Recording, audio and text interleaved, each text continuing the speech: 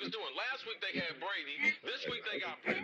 We're literally doing it differently from everybody else. As a matter of fact, moving forward from this point on, I will not make reference to PFF. Do you not understand that they are that way because you're Joe Flacco? You just like to discredit things that people deserve credit for. That you can't possibly be expected to defend that. Talk about the game, Sam. So, Who cares about what people think about us? Yeah, I like football season and all the things that go with it.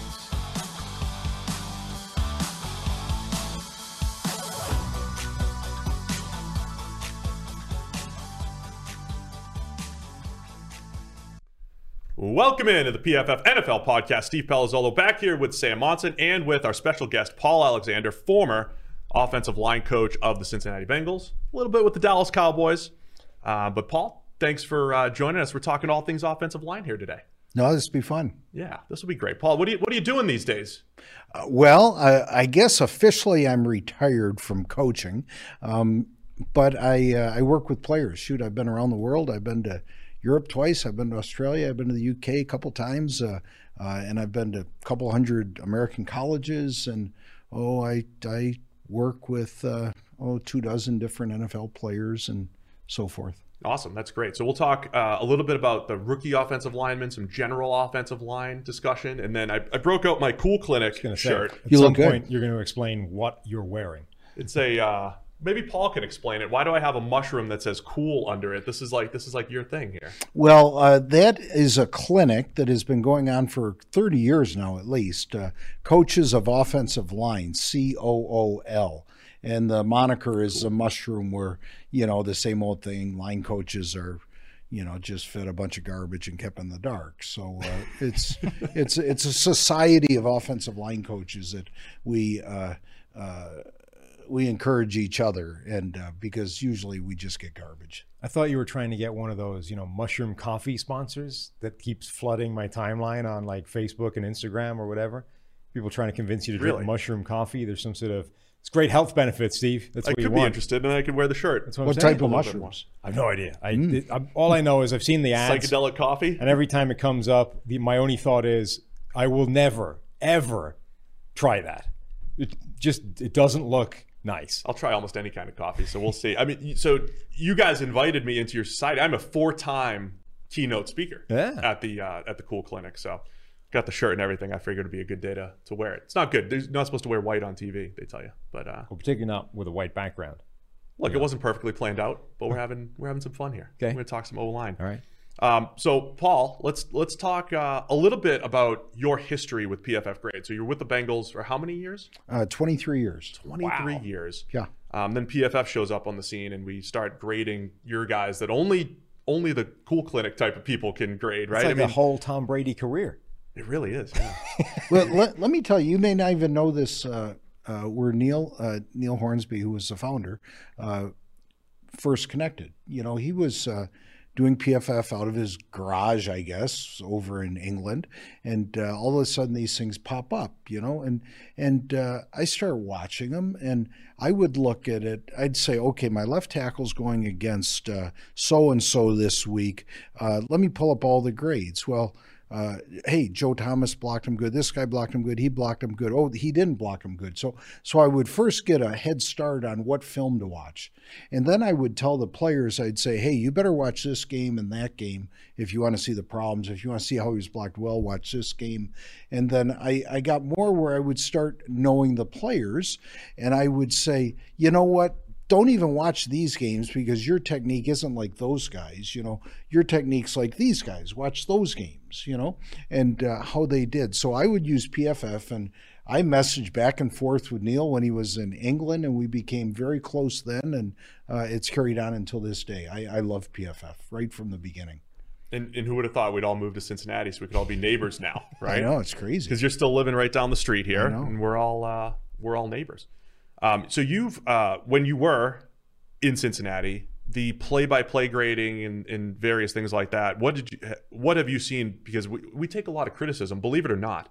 A lot of people criticize us here at PFF, and particularly with the offensive line grades, right? You don't know what we're doing. You're not in the meeting room. You don't know our technique. And blah, blah, blah, blah, blah. So what have you seen as far as, besides just preparing, are we at least getting in the ballpark as far as describing what you're seeing on the field? Here's what I say, and I've said it before, that I have access to the PFF data and video, and I pull things up, and I might pull up, Jonah Williams, right, and watch all of his positive graded plays, or I might watch all of his negative graded plays, and I got to tell you, it's somewhere around 95% accurate. It really is for what I would have graded it. Yeah. And they say, well, you're not. Yeah, okay. Well, there's a small percentage of those plays where it could be we don't know exactly what they're doing. But I've always said that when you expand it out over 1,000 plays, everyone's got a couple of those plays. Of course. And so they all become a wash. And so I've been a huge proponent of PFF. I used it in my coaching, and I use it today. Well, we appreciate it. That's great. Yeah, I mean, I think we've always made that point, right? That there's a huge amount of value from just doing the process and documenting every play. And sure, there's always going to be some plays where if you're not in that meeting room and you don't know the specific, weird adjustment they're making for this one player or this one scheme, you're not going to be able to get it right. You're going to be led astray. But that's going to come up 2 times in that one game over 1,000 snap season. It's like a tiny, tiny margin for error that's only really affecting this one game a couple of times.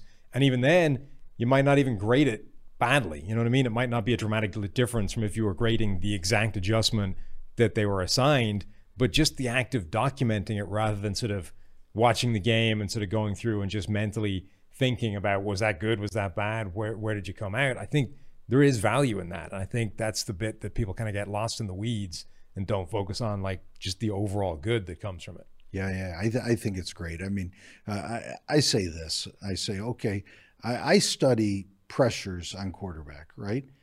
They sit there, they watch. Did the guy hit the quarterback? Yeah, he hit the quarterback, right? Was there pressure on the quarterback? Yeah. Was it a sack? Yeah. Right? Anyone can kind of see that, right? Yeah. Can you put a stopwatch and see how long it took the quarterback to throw the ball? I think just about anyone can do that, right?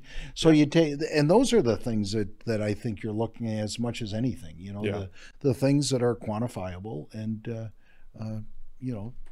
not necessarily subjective. One of the tricky things that you guys, like you're in a meeting room the day after and the nuance and where the quarterback's supposed to be and all that stuff. We do take a lot of time looking at those plays. For instance, like week 1, Tyron Smith had a play. There's pressure on the interior. Dak kind of spins out a little bit, and Tyron Smith's blocking his guy, who sees the spin out, and then he sacks Dak Prescott. And we're like, hey, Tyron Smith didn't give up any pressures. It wasn't on him. That was losing leverage and all that stuff, right? How often do you see that? I mean, you don't have to interact with fans, I don't think, as much as we do when they're complaining about our stuff. But how many times do you see that where like it looks like the left tackle's beaten until you understand, the nuances of what's happening? Well, you get a lot of that when you're watching the commentary on TV. Right, right. And it's kind of hard to tell from the live shot commentary exactly what's going on. But when you go back and you watch the video and the film and you break it down, and you have a better chance of getting it right. One of the big sort of topics of discussion this year in the draft was Penei Sewell, who started off, I think, as this kind of consensus number 1 top tackle available, generational talent, and then kind of up on the rails came Rashawn Slater, and suddenly there was a group of people saying Slater might be the best tackle in this draft class. Where were you on those 2 guys now? And has the first couple of weeks of NFL action changed your mind at all on either of those?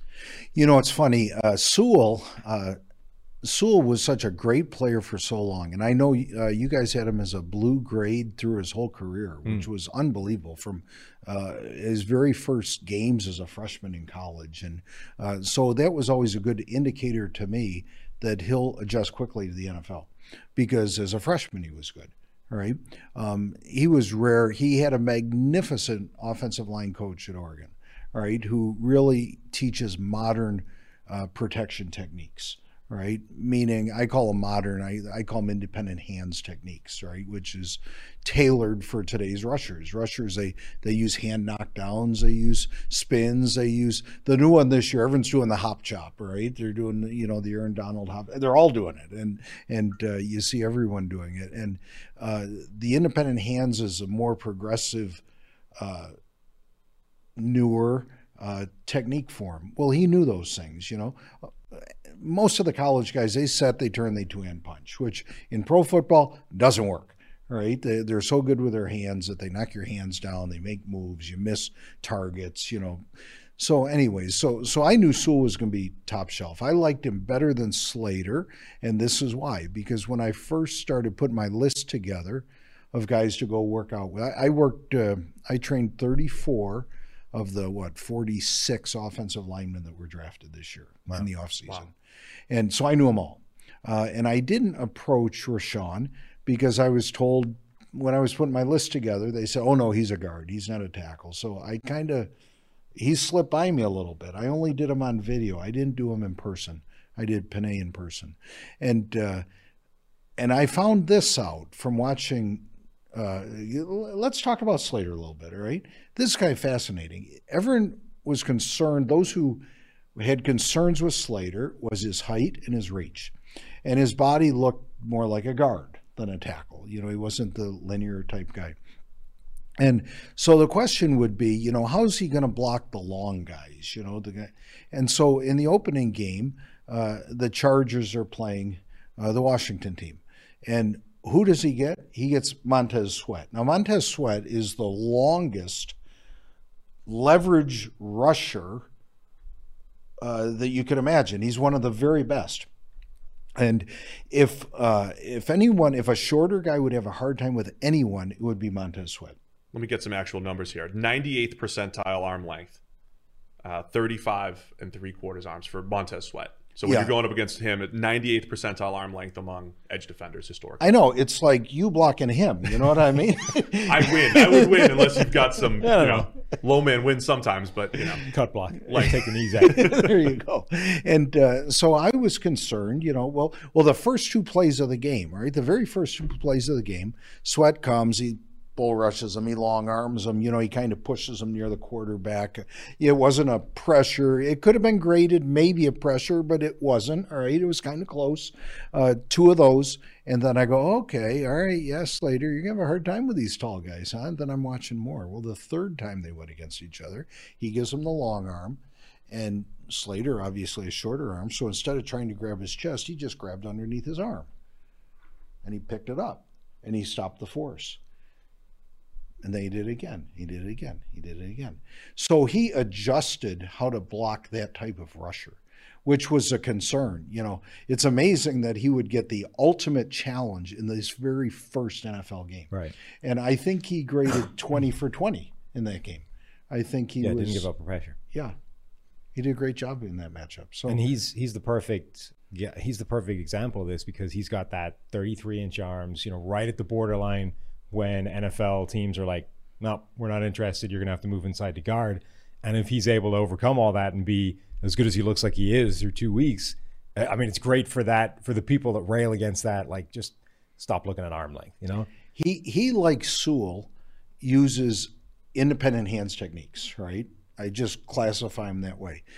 When the arm length was so important, and I'm a proponent of arm length, all right, but I used to be more of a proponent of arm length because back when everyone punched, if you were longer than me, I couldn't get your chest. My arms were long enough, but now it's more of like wrestling, right? These techniques, you let the guy touch you and then you get your hands in the right spot and you just grab them and move your feet, and so he's able to do that. If he didn't know those techniques, if he was just setting and two-hand punching everybody, he'd be in trouble. Right? He'd be in trouble. Yeah. So Penei Sewell, who you said you liked him coming out, obviously. We graded him well. We liked him. He looked like a generational kind of tackle. I hate using the word generational, but he was the best guy that we had graded as a freshman and as a sophomore. All of a sudden, the Lions draft him. They have Taylor Decker at left tackle. They move Penei to right tackle. I do want to talk about that in a general sense. But did you see Penei in the preseason? What was happening at right tackle? He was not comfortable, to say the least. He was poor. I think he was a yellow, right? He was a yellow player as a right tackle with yellow. Which means what? It means, to me, yellow the way I interpret your colors, I may be completely wrong, right? But if a guy's a blue, I say he's like a top shelf player, right? If a guy's green, he's good, right? He's a starter, right? If he's a yellow, maybe he shouldn't be. If he's an orange, if he's a red, he was. Right? That's how I look at these. Penei was getting into that orange and red territory in a small sample size in preseason and just did not look comfortable at all. He did not, and it's kind of funny, the whole timing, everything. Even Orlando Brown on the left, his footwork isn't right. That's why he's had a rough go of it so far, flipping over on the left side against speed guys. And it's different for guys. Some guys, and it depends on them. The question is, can guys flip? Well, I think you need evidence that shows a guy can do it. Yeah. You better work him out and see if he's natural at it.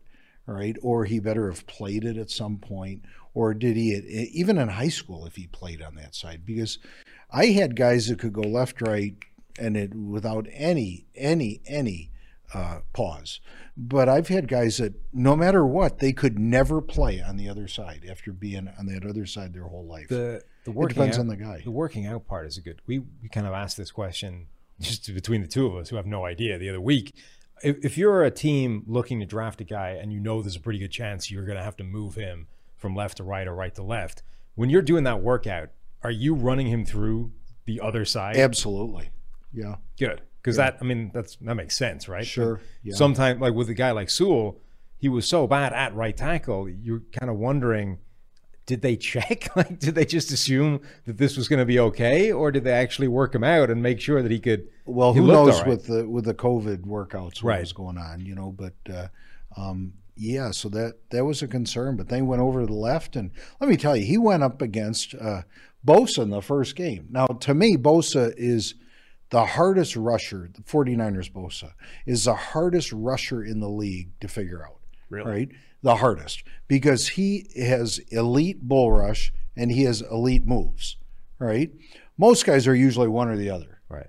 Chase Young, who I think is terrific. In fact, when I saw Chase Young at Ohio State, I say reminded me of Lawrence Taylor. I was the one who said that, So I obviously have great admiration for Chase Young. But Chase Young is more of a move guy. Okay, well, you can use a little different techniques to block him. Sweat is kind of a power guy, so you can use different techniques to block him. Bosa has both. All right, so you got to be absolutely perfect on top of your stuff. Okay, so what happens? Well, he goes out against him, and my God, one play he runs right into him, and Sewell crumples Bosa like he's a freaking statue just turning into dust. You know what I mean? And then the next time, Bosa goes, the next time I'll run right at him, and they'll jump inside quick on him, And Sewell, like a cat, and it was like, whoa! And same thing, got his hands out, put him on the ground. And so a matchup like that, it's kind of amazing. Those two guys, the matchups they had in the openers. Tested right away, right? I mean, it's like, I want to talk a little bit more first-round offensive lineman. We'll get into Alex Leatherwood. But first, Week 2 of football's in the books.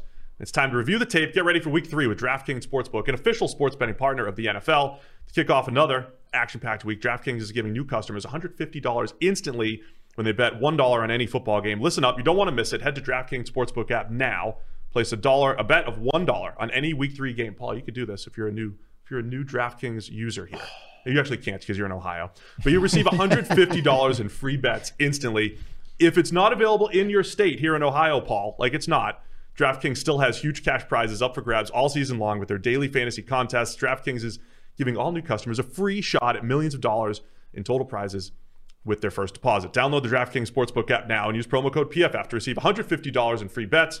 When you place a $1 bet on any football game, that's promo code PFF this week at DraftKings Sportsbook, an official sports betting partner of the NFL. And then you go like this. Must be 21 or older. New Jersey, Indiana, Pennsylvania only. New customers only. Minimum $5 deposit and $1 wager required. One per customer. Restrictions apply. See DraftKings.com/sportsbook for details. If you have a gambling problem, you call 1-800-GAMBLER or in Indiana, 1-800-9-WITH-IT. We just had to pay some bills. Wow. See, you tried to show off and you butchered it. You stumbled. They tell you to be natural, interact with the guest and stuff like that, right? I'm just saying, like, if I'm not a pressure player at all. Displaying in front of people, you need to be able to see. Hey, I'm the worst better. We once had, during a bye week, we did a little pool about 10 years ago with hopefully not on NFL everyone in the neighborhood. You know, that was before the rules, right? Oh, okay. He's retired now. You can't get him now. He's done. Me and Pete Rose used to. There got to be a statute of limitations. Yeah, statute of limitations. I mean, everyone put a buck in. You know what I mean? And I'm not kidding you. Of the 20 neighbors in our neighborhood that were in it, I came in last. Last. 20 out of 20. My wife came in like third because she likes the color of the Vikings helmets. See, it's a good thing we can't gamble yet in Ohio here. My mother was on like an 8-year streak of picking the Super Bowl winner just from like the helmets or the colors or the name or whatever. I had no idea who any of the teams were, any of the players, but was like 8 for 8 for a run, and then the wheels fell off. Yeah, old saying: "He who bets on NFL games lives in paper boxes." Well, you just need the PFF data to give you the edge. Yes, the PFF Green Line will certainly help you. Over at pff.com, then you'll have a beautiful house, actually. Somebody in the YouTube comments is taking your joke here, Sam. Penei Sewell at left tackle has DirecTV. Yeah, there you Penei go. Sewell at right tackle has cable. Those old DirecTV commercials. So Sewell has looked good at left tackle. Slater has looked good at left tackle. Slater, a 67.8 PFF grade, highest pass blocking grade of any rookie offensive line so far. By our numbers, Sewell 71 overall grade, solid at left tackle.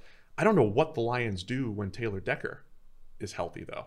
Do you have to move Sewell back to right tackle? Well, so that was what I was going to ask. Is he looked terrible at right tackle? Is that something you would expect? Like, how long would you expect that to last? Is he just a guy that's probably going to struggle there always, or was this something that 6 weeks in he's going to look way more comfortable? Or if they hadn't got, I mean, I don't want to say caught a break with their left tackle getting injured, but if they hadn't had to move him back to left tackle and he'd been playing 2 weeks at right tackle, it was looking terrible. Like, how long would you expect that to last? If I'm the Lions, you don't move Sewell. He's your left tackle for the next 15 years, and I'd trade Decker. Wow. That's what I do. How much I've been suggesting that they move one of them, and by one of them I mean Decker, into left guard. Like, where are you in the idea that moving from left tackle to left guard is harder or easier than moving from left tackle to right tackle, in a vacuum, right, without any sort of evidence that either guy has done it in the past or any of that kind of stuff? I think we'd have to go back to you'd have to get him out there, and you'd have to see how natural he is. Yeah. And you could tell within 5 minutes if a guy's natural or not. Wow. It is a completely different skill set, right? Yeah. When we're talking left tackle, right tackle. I mean, left tackle, guard versus tackle, and the whole thing. Yeah. Real quick on the left tackle, right tackle thing. I spent the entire offseason telling people that free agent Alejandro Villanueva would solve various tackle problems across the NFL.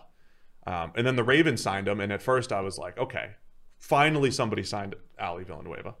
However, it happened to be the Ravens who were going to flip him to the right side after 6 years at left tackle, and he looked pretty bad in his first game. But he moved back to left tackle and redeemed himself on Sunday night. So that's another one. You've got a veteran that moved from left to right, and he looked pretty bad over It's there. hard. Some can do it, some can't. Yeah. That doesn't have the easy answer, though, because now Stanley's going to come back at some point. Right. So you do. There's two teams now that there's like 4 left tackles between the Ravens and the Lions. Yeah. Right. And they have to figure out what to do at the right side. From an analytical standpoint, there are so many guys who play left tackle in college because they're generally better than the right tackle. They get drafted and then they play right tackle in the NFL and they're fine. Like Mitchell Schwartz was a left tackle in college. Almost everybody was. So from an analytical standpoint, I think it's easy for us to say, well, this happens all the time. But then you get an individual who just, whether it's the footwork or just what about he's unbalanced power-wise, whatever it is, like there's something missing from some people, right, when they're switching. I mean, whatever. How crazy was it? Louisville that used to switch tackles. Was it drive? They used to play strength with the tackles, right? So they would flip them left and right. Well, back in the day, like That's when how I they used was to play young, football, right? Yeah, in the 70s and 80s, everybody flip-flopped. They had Right. a strong and weak line. Most, not everybody, but 75% of the teams did. And then there's just a couple today that still do. And the techniques are trickier, and it's probably good they don't. And but one of the big problems is, okay, if I've been playing left tackle since I was 14 years old, right? Well, I've strengthened up the muscles on my right side of my body more than the left side of my body. All right. Now all of a sudden I go over and I play on the right, and the left side of my body is weaker. That's not good. Right. You know, and you get a muscle imbalance. People blame that for Donald Penn, right? He flipped over sides and then immediately it's a strength imbalance. One of the guys, the best guys that manages, Andrew Whitworth. Andrew Whitworth is a left tackle. He's a tremendous athlete. He's darn near scratch golfer, but he's a left-handed guy who hits the golf ball right-handed, right? And he did that because when he was a kid, those were the clubs that were in the garage, right. So he learned how to play golf. He's a scratch golfer, right? He's a lefty. And what's funny is every day in the off-season and OTAs, after he goes through OTAs, he goes to the golf range and hits a bucket of balls.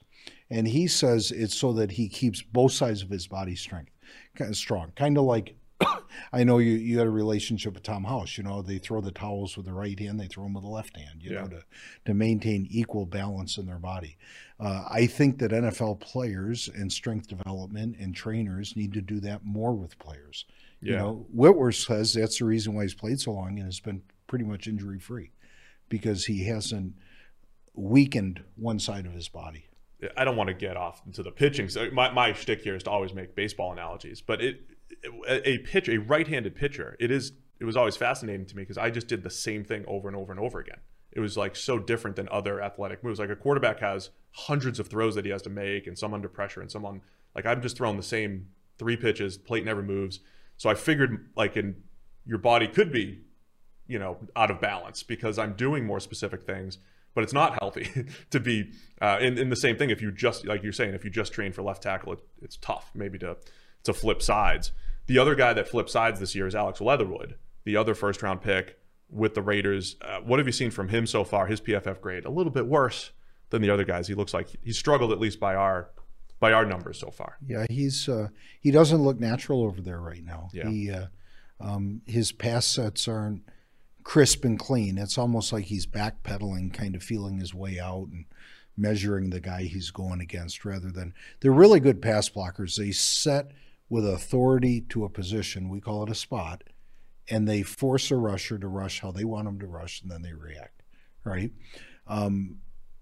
But he's not there right now. Right now he's kind of just backing up and seeing whatever's happening. I once, here's another baseball, right? I once had a ticket at the diamond seat, down at the Red Stadium, and I'm sitting 10 yards away from home plate.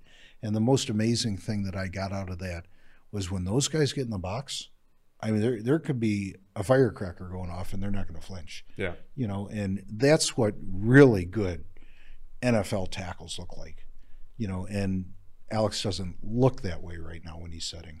Yeah. So when you're evaluating linemen, you're seeing them getting to a spot in an athletic position and ready to handle whatever's being thrown at them, right? Yeah. You see guys, like when they seem like they're playing catch up with their footwork or whatever, it's generally curtains. Yeah. You can see it in their eyes. Ooh, you really can. You can see in their eyes what they're doing. When I work with the guys, I say, okay, pass protection is this, right? In pass protection, the most important thing you need to know is you block a spot, meaning the place where you're setting up. You block a spot, you don't block a man. And where players fail time and time again is that they're judging the guy they're going against on their way to the setup spot. Yeah. And the defender, his job is to try to prevent that blocker from getting to his spot. Yeah. So they do head fakes and jabs and euros and all kinds of stuff, right? So the really good guys block the spot and then they worry about the man. And that's where you can see if they're at that level yet. And Alex isn't at that level yet. You might be able to help with this. We have a live YouTube question here. Somebody's asking. He needs a spot for his first anniversary. He's in the Cincy area. He wants to bring his wife to someplace and somebody actually suggested Jeff Ruby's.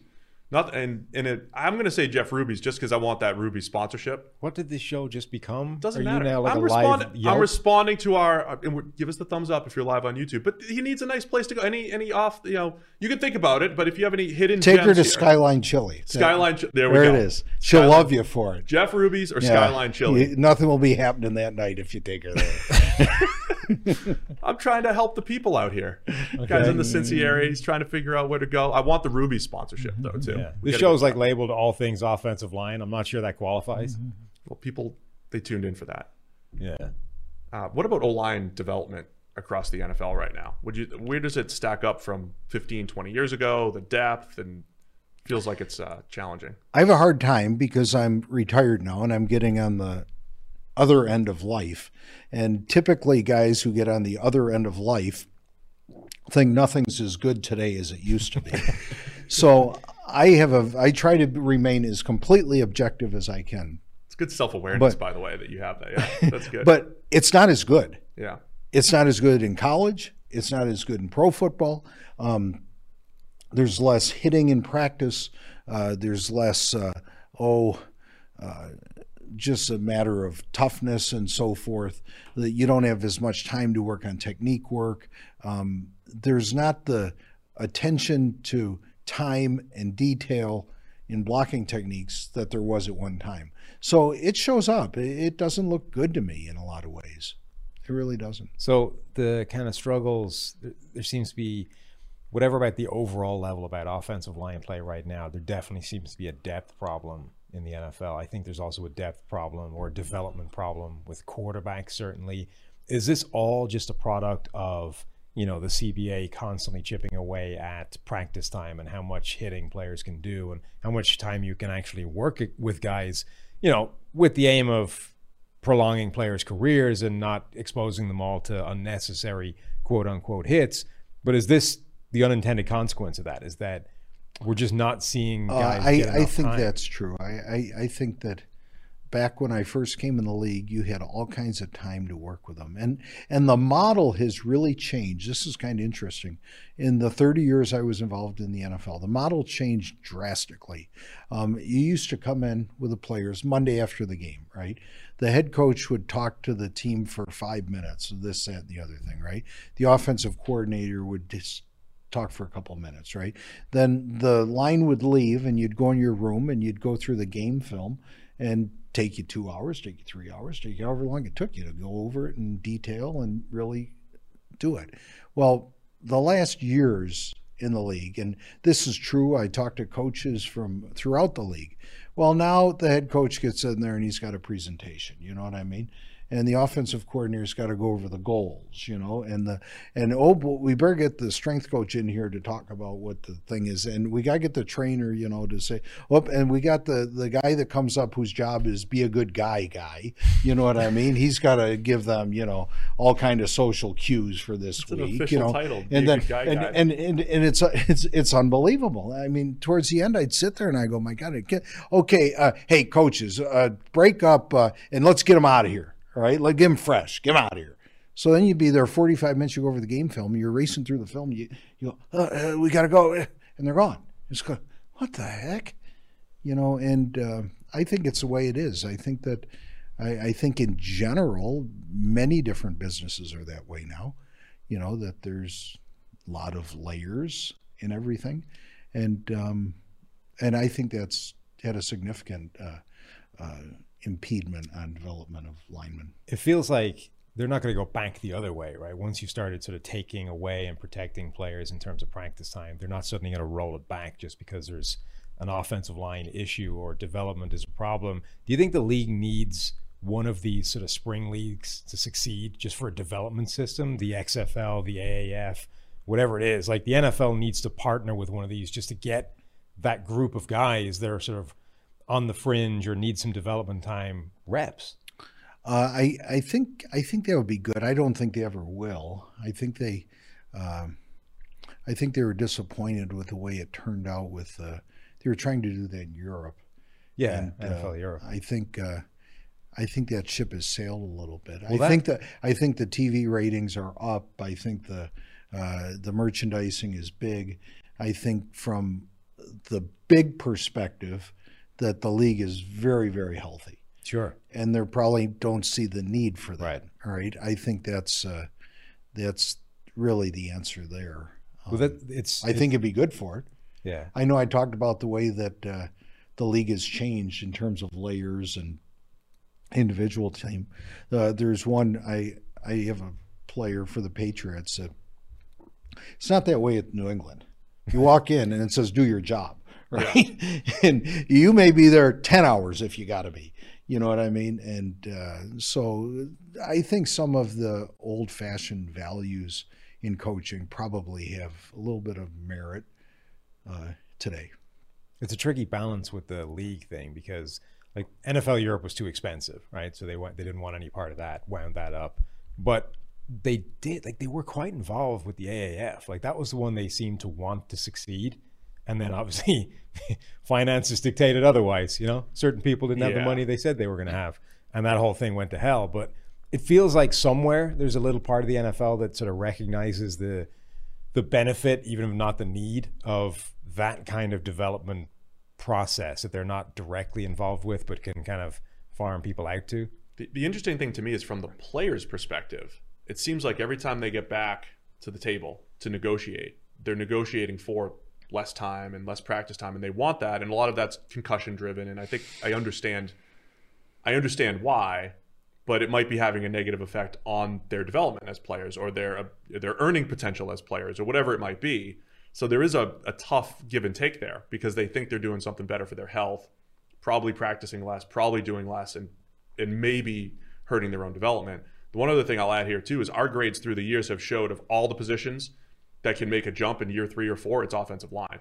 And I don't know if that meshes with what you've seen through the years, but there are certain, like what Josh Allen did at quarterback, going from not so good to superstar last year, is rare for quarterbacks. They usually somewhat have it or don't pretty early, and you have an idea of where they're going to land.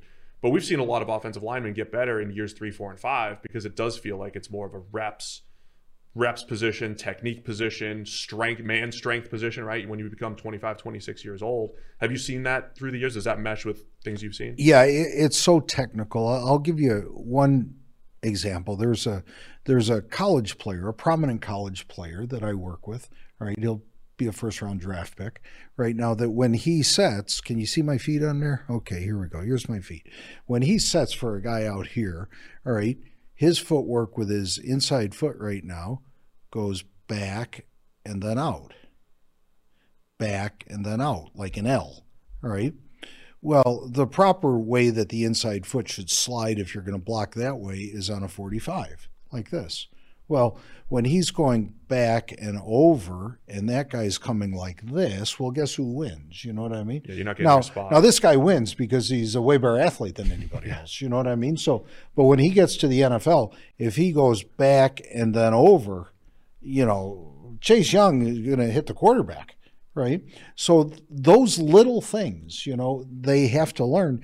And, oh, yeah, how hard is that to do? Well, you go out there and do that full speed now, you know, when so it takes time, and that's just one little technical example of things that they have to learn. Yeah, we've seen that with linemen, right? They take a little bit longer sometimes. And that's the kind of thing you presumably can't be working on during the season. Like it's an off-season thing only in terms of we have to change something about your technique, right? It's hard to you can make changes during the season, but they have to be gradual. Right. We talked about this. So you mentioned Tom House. He was a guest on the show last year, just before the Super Bowl. He's worked with Tom Brady, various other quarterbacks through the years. We talked about this with Joe Thomas on the show, the idea of an offensive line coach and what your job is when you're working for the Bengals or the Cowboys in the season and getting guys right. How different is that from like what you're doing right now, which is having clients and working with them individually in the offseason? And should a team think of those things as two different roles, like a technique coach or an individual coach, and then a guy getting you ready for Chase Young and, you know, understanding the game plan and various things? I've got a couple dozen clients that right now, NFL and high caliber college guys that I watch every week, and I comment things that they need to work on, and I help them prepare for the guy they're going to go against. I ask all, you're going to find this hard to believe, but I interview every NFL player I can find, and I say to them, I said, how much time do they spend talking about how you have to block Chase Young? Exactly how, not just, hey, go block him. You know what I mean? And some teams will say, oh, they talk about 5 minutes on Wednesday. They might say, oh, geez, he went to Ohio State. They may say that about the guy. You know what I mean? Some teams might not say anything at all. More teams are like that. They're like, hey, you're a pro. You got to know how to block that guy, you know? And some teams will do more, all right? But that's a minority. Well, what's going on here? Well, NFL football is so complicated, right? Oh, we got to do this, but you got to be ready for that audible. Oh, they're in this tip. It's probably going to be that stun. We got to communicate this. What's the call, you know? And with the time that you have, they spend all their time basically on assignments and game plan, all right? And they don't spend much time at all. Or Monday after the game, this is what happens. They watch, they got their 45 minutes to watch the film, right? First play, the coach says, oh, the right guard, you got to, right? Then the next play, they skip the next one. They skip the next one. Third, oh, the quarterback should audible here. Be ready next time we get this situation. Here's an audible, right? Fourth one, right tackle, what are you doing? Look at that. You're jumping off sides. What are you thinking, you know? So by the time, all of a sudden it's 10 plays, and you haven't said anything to the left tackle because he blocked himself. He blocked his guy 10 times in a row. Yeah. Right. So he never effectively gets coached. But what a personal coach does, which is what I do, what a personal coach does is I watch that left tackle every play.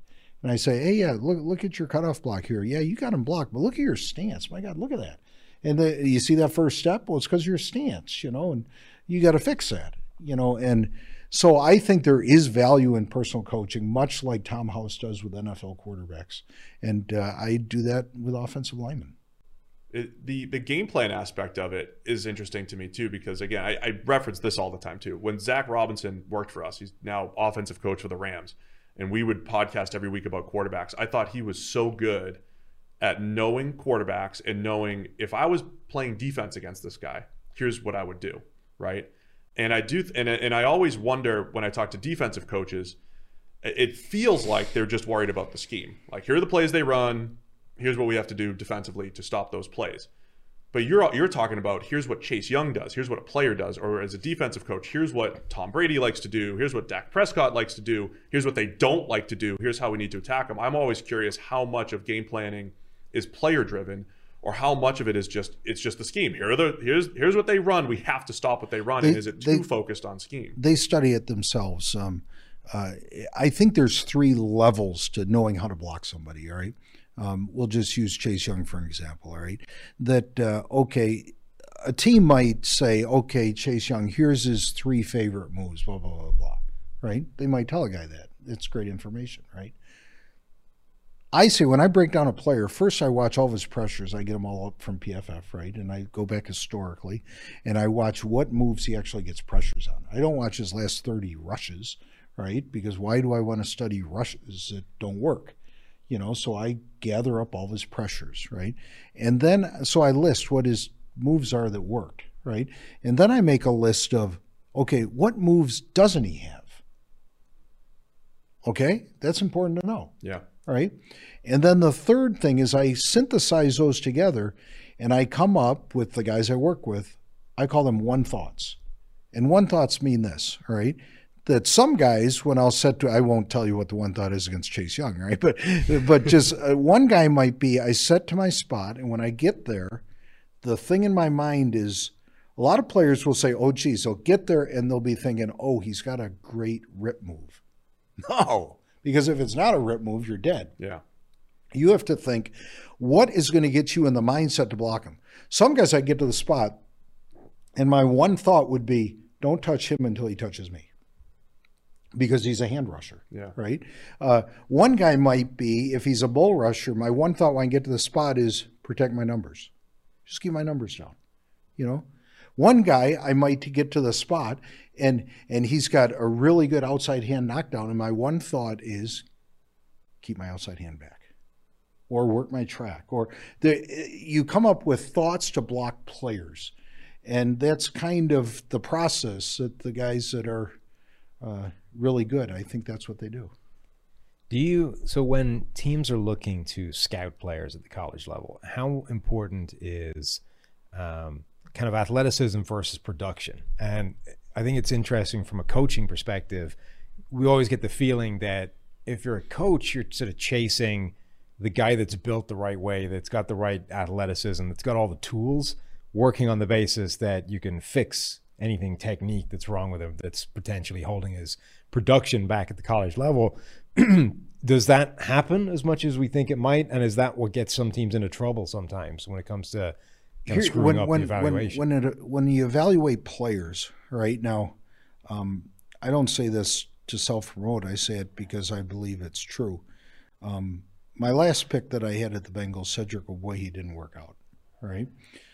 Virtually every other player I had that I drafted in the first 3 rounds ended up being a starter and a good player over 20 years, right? So the reason why they kept me around here so long is because I could draft and, you know, get players to play, right? I had a really good record of that. And this is the thing that I think is lost. Coaches will typically, when they evaluate someone, they're looking for a productive guy. They're looking for a guy that they can plug in there right away and he's going to do a good job. That would be the stereotype coach analysis, right? A stereotype scout would be a guy who's looking for traits, right? And the traits are what drives everything: his speed, his size, his, you know, change of direction and so forth, all the different traits there are, flexibility, competitiveness, and football intelligence. And so he's looking at traits. And so you have these draft meetings where coaches and scouts are butting heads. You know, they're disagreeing on players, right? Well, to me, it's both, right? And the thing that ties it both together is production, right? And what I used to do is, I looked for production, I looked for traits, but then the actual grade that the guy had. You know, how effective was he? And that kind of marries it. And then you can kind of put them in the draft spot, you know, exactly where they're at. I think it's both. I really do. I don't think it's one or the other. Some people get enamored with, oh, he can do this. The big one, remember Aaron Gibson, the big tackle at Wisconsin? He was, you know, a high 380 pounds or so, was he? Am I thinking of the right? Yeah. And he was... his family were acrobats, you know, and he had tremendous flexibility. He could do the splits. He could, at 360 pounds or whatever, could sit on the ground, put his body completely flat, you know, with his legs spread. And everyone's like, oh my God, you see how flexible he is? Oh my God, he's a freak. He's so flexible. Yeah, but you know what? He was a little slow, all right? And if you're a little slow... It's like baseball again. If you can't hit the curveball, you can't play in the major leagues, right? Yeah. If you've got a trait that is a definite weakness, you got a hard time playing pro football. Yeah. You know, and that's kind of where it is. It's a big factor, a big process of trying to evaluate a prospect.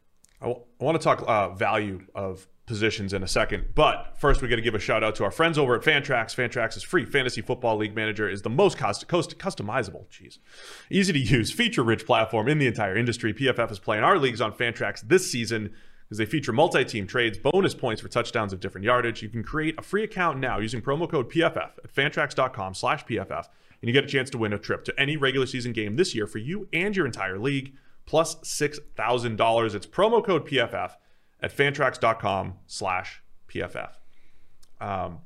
Positional value, one of those things, again, that from an analytics standpoint, we talk about all the time. Historically, everybody, you know, left tackle makes all the money, right tackle, not as much. What are your thoughts on the value of left tackle versus right tackle in today's NFL? Tackle versus guard.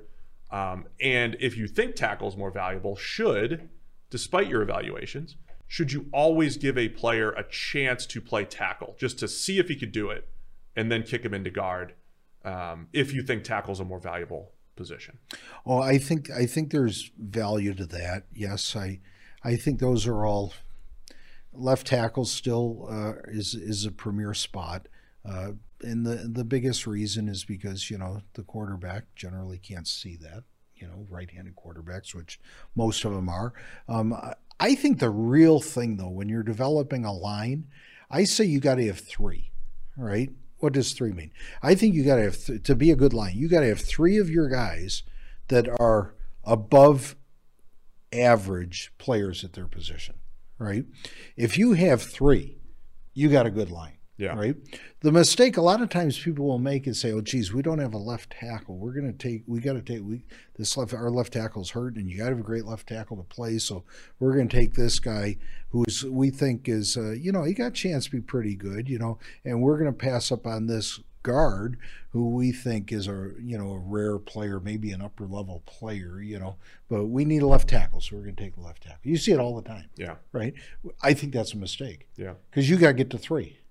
You got to figure out how to get to 3. Are you saying creep back to an average? Is he saying what we're saying? Well, does it matter which 3? So if you have 3 above average offensive linemen, does it matter which 3 positions those are? You'd ideally like it to be your left tackle, your right tackle, and your center. Is what Right. Ideally what you'd want. You say right? you can hide your guards a little bit. You can. A little bit easier. You can send the center over to the side. You can double, whatever, right?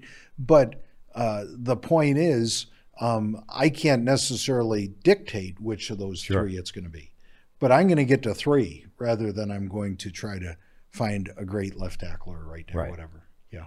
Yeah, I mean, I think that part just makes sense, right? Instead of it makes sense, chasing but an upgrade. but it's not really done very often. You see teams all the time. They'll go get they need a tackle. They're going to take a tackle. You see it at quarterback.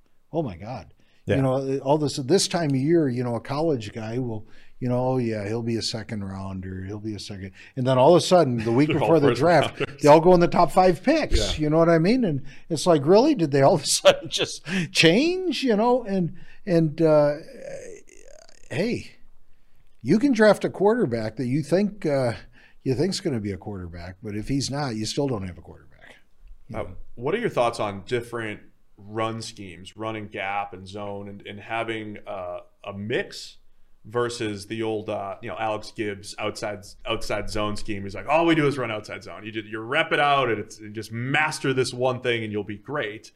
You guys mixed it up quite a bit with the Bengals through the years. Is there a challenge in teaching that, not mastering one thing versus keeping defenses off balance? I think if you're a team that, when Alex ran the wide zone and they were tremendously successful, they would get players that could run those. And typically you're looking at smaller, quicker players who can run, they can cut block, they can get in space, they can sustain, they can do all that kind of stuff. Don't pass block as well, right? Yeah. So they run a lot of nakeds and bootlegs and play action and all that kind of stuff. And then they throw a lot of 3 steps and so forth. Well, okay, we were always more suited towards, a quarterback-driven offense, with Carson Palmer and so forth, different guys. And so you want big linemen with good feet, pass block, it helps.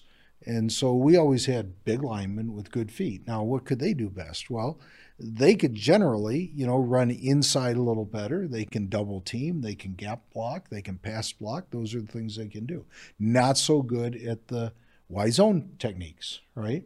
And so I think that depends on where your offense goes, and the 49ers fascinate me because, Shanahan's a wide zone guy, but they run every scheme there is. Yeah, it feels like the NFL generally is kind of there's less extreme offenses in terms of we run wide zone only, and that's all we do, and we want 285-pound linemen that can all run laterally, and then you get a few of these offenses that were just all we do is run gap. We have these 330-pound monsters. Now everybody runs a little bit of everything. I wonder if that's contributed to the sort of lowering of the standard because now everybody's chasing the same guys, right?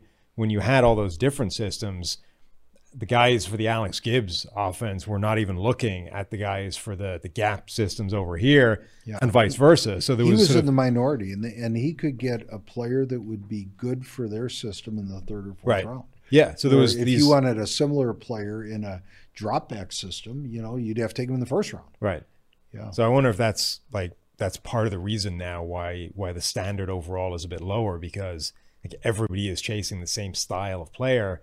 And there aren't as many, wildly extreme systems that are sort of chasing those guys that are freely available. I think that's probably true. There you go. See? You're right. Wow, you're pretty sharp, Sam. Look at that. Can we wrap it up with this? Do you feel comfortable commenting on the Bengals' decision to draft Jamar Chase over Penei Sewell? Oh, no. How do you? Look what we're doing. It's a debate we've had 900 times on this podcast. Why not get a different?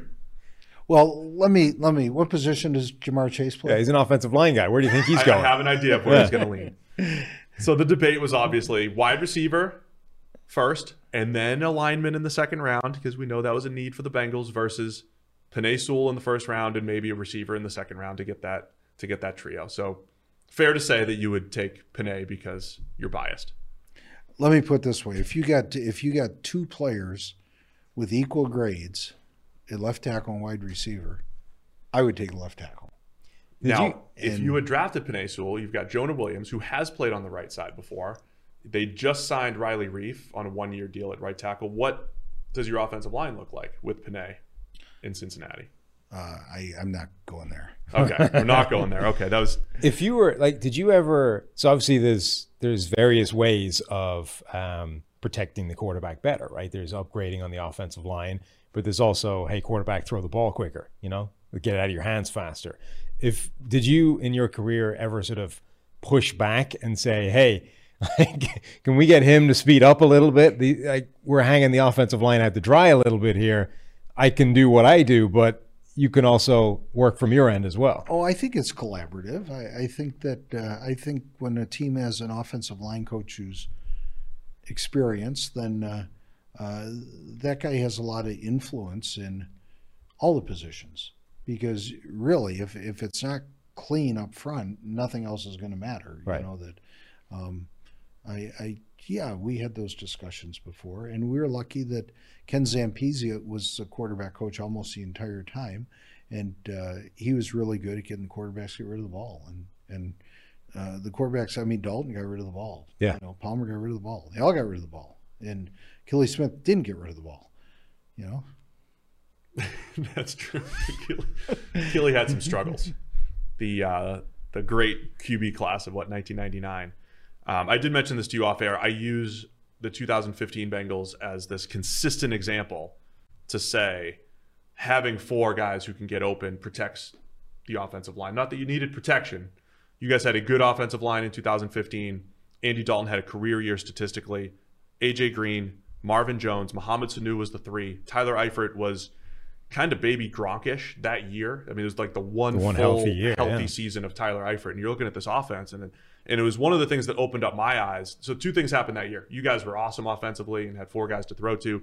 Tom Brady lost Julian Edelman at one point during the year. All of a sudden, his time to throw goes way up because he didn't have that quick outlet. All of a sudden, their offensive line started to look bad because he didn't have the guy to throw to. So that was one of the things that opened up my eyes a little bit to that relationship of, if you do have 3 guys who are getting open, maybe you can get by with a lesser offensive line if you're getting rid of it. Dalton had one of the fastest times to throw in the NFL that year. And actually the top 5 is an interesting list of names.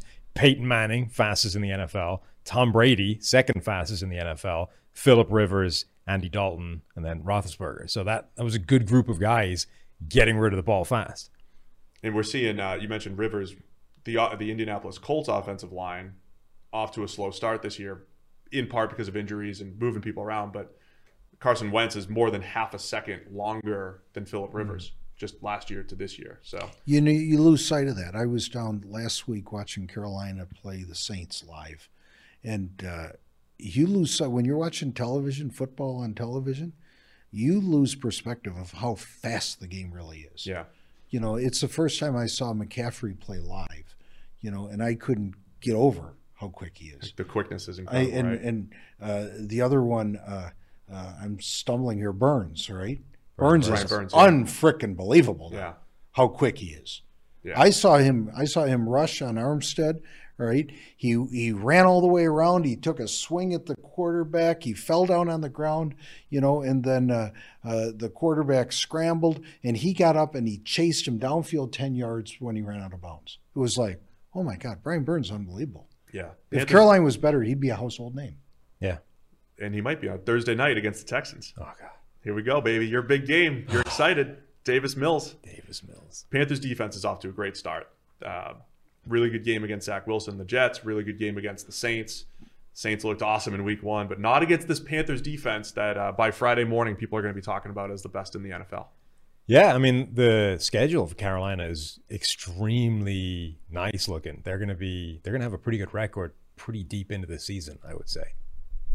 Well, this was fun. You have anything else to follow up I'm with? good. What do you got, Mr. Cool Clinic? I am the 4-time keynote speaker at the Cool Clinic. Hopefully they'll have me back next year. Yeah, you're back. But thank you. He was never really keynote. No, I know. He was a speaker. Yeah. Yes, he was. I mean, you let him in the building. I don't know about keynote, but just between us, what they quite literally did was threw 15 minutes my way during like the pizza break. So all the guys were going to get pizza. Like, oh yeah, we'll give you some time. You're like the intermission joke teller. It's like right after Dante Scarnecchia. Like, yeah, we'll throw Steve out there during pizza break. You're like the comedian that like comes on and fills 15 minutes while Guns N' Roses is warming up in the back. Yeah, but I earned my spot. We'll call it keynote. 4-time keynote speaker. Okay, that's what we'll say. I'll be back. I'm one of them. One of those. One of them. Got the body for it at 6'8". Sort of. You'd have to, 6'10", almost 300. You have to pack on some weight. There's no anchor there. What could you do with this frame, Paul? What could you get me? I teach you how to throw a baseball. Thank you. Yeah. That's all I can do. Anyway, Andrew Whitworth. Let's wrap it up with this. Andrew Whitworth, you mentioned earlier. He's our age, Sam. He's 39. Is he a Hall of Famer? I think he is. Yeah, that was your guy for a while. Yeah, I mean, Hall of Fame. A big part of the Hall of Fame is, how much you accumulate. You know what I mean? And he's been obviously played a tremendous number of games. But the thing that's great about PFF is they actually have data now. I mean, they used to, when they had the Hall of Fame discussions, they'd all get around and they'd talk about this guy and that guy. And started 150 he was games good. or something. And, now they know when they pull up Whitworth's PFF grades. I tell the guys I work with, I said, I put his picture up on a PowerPoint when I work with a guy. I says, okay. I said, you know who's got the best career blocking grade alive in your lifetime? That guy, Andrew Whitworth. Right? I like it. Because his numbers are unbelievable. Like you said, Joe Thomas, we were talking before the show. You mentioned, go ahead, mention what you said. I mean, I think Joe Thomas, in a weird way, is going to help Whitworth's case for the Hall of Fame because Joe Thomas, slam dunk, first ballot Hall of Famer. He's going to walk in the second he's eligible. And Whitworth's numbers, grade, everything stacks up pretty closely to Joe Thomas. So at some point, somebody is going to be making his case, in that room to all the Hall of Fame voters, and essentially just like for like comparison. This guy we didn't even talk about. This guy has the same career. Right. Why are we stalling on him? Using grades maybe to defend it. Using everything, grades, the pressure data, all of it. It's great. I know guys are getting paid whether or not they grade PFF. When I'll talk to an NFL guy who's considering working with me, I pull up the list and I say, okay, here's the top graders. You know what he's making? You know what he's making? You know what he's making? Look at it, all these guys. Because the agents, when they go to negotiate with the general manager, what can they negotiate? Can they? Right. Oh, we don't think he's good. Oh, we think he's good. That's what they used to do in the old days. Right. Now they got stats. They can say, hey, look, this guy's 5th in the league at right guard. Yeah. He should get paid like one of the best right guards. 5 seasons in Whitworth's career where he's allowed 1 or fewer sacks. Joe Thomas only had 2. 1.5 you count the last season. This isn't. You don't have to make. Who coached that guy? You don't have to pull Joe Thomas. Joe Thomas had. Look. Joe had Johnny Manziel and Josh McCown. All these dudes holding the ball for 3 seconds back there. Come on, don't bring Joe down. I'm just saying. Joe's still the standard, and love Andrew as well. But they're both guests. They're both friends of the show. That's true. They've both been on the show here. So we just want as many of our guests to be in the Hall of Fame as possible. So we're pushing for both Joe and Andrew when he finally retires. I don't think we need to worry about Joe, is my point. No, we don't. Yeah. I think he'll be okay without us. Anyway, Paul, this was great. Really appreciate having you on here and talking some thanks for having line. me. Thank you. All right, well, thanks to everybody for tuning in. It's our live Wednesday show. Appreciate everybody on YouTube. Hit that thumbs up before you leave. And we'll be back here tomorrow previewing all of the Week 3 games. See you guys tomorrow.